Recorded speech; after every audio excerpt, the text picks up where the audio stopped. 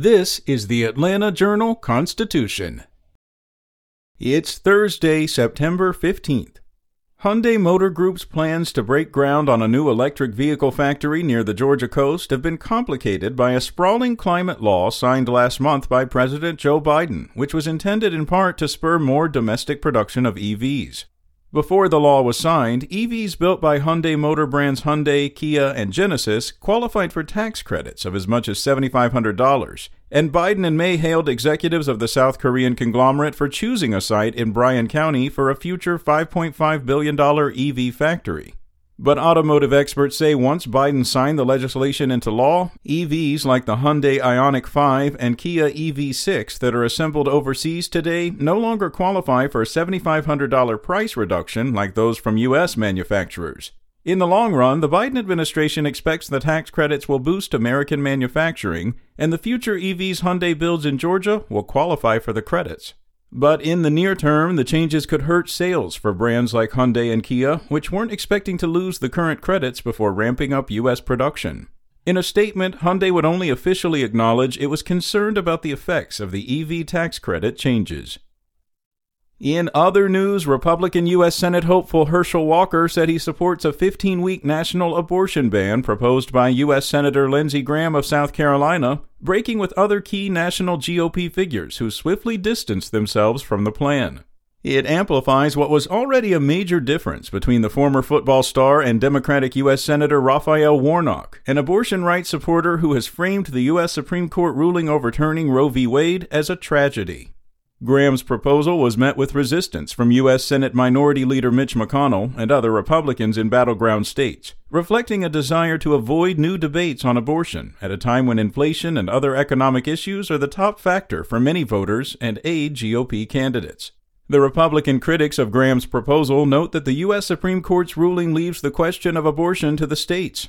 In Georgia, that cleared the way for a 2019 law that bans most abortions as early as 6 weeks to take effect. The proposal also could create headaches for Governor Brian Kemp, who faces a tough rematch against Stacey Abrams and would prefer to focus on the nation's wobbly economy and a rise in violent crime, rather than dive deeper into a fraught debate over abortion weeks before the midterm election.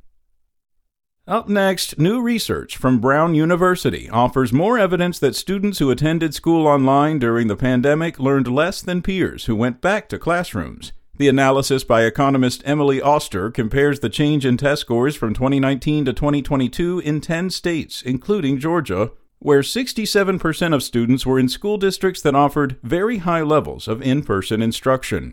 The average combined drop in the number of 3rd through 8th grade students scoring proficient on their Georgia milestone scores in English and math over that period was 5.3 percentage points.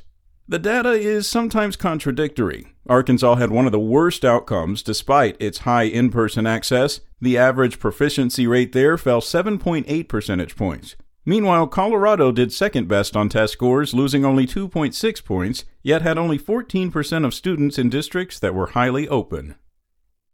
And officials hope next month to begin building Rowen, a 2,000-acre development in eastern Gwinnett County with the lofty goal of becoming a global destination for research and innovation in agriculture, medicine, and environmental sciences.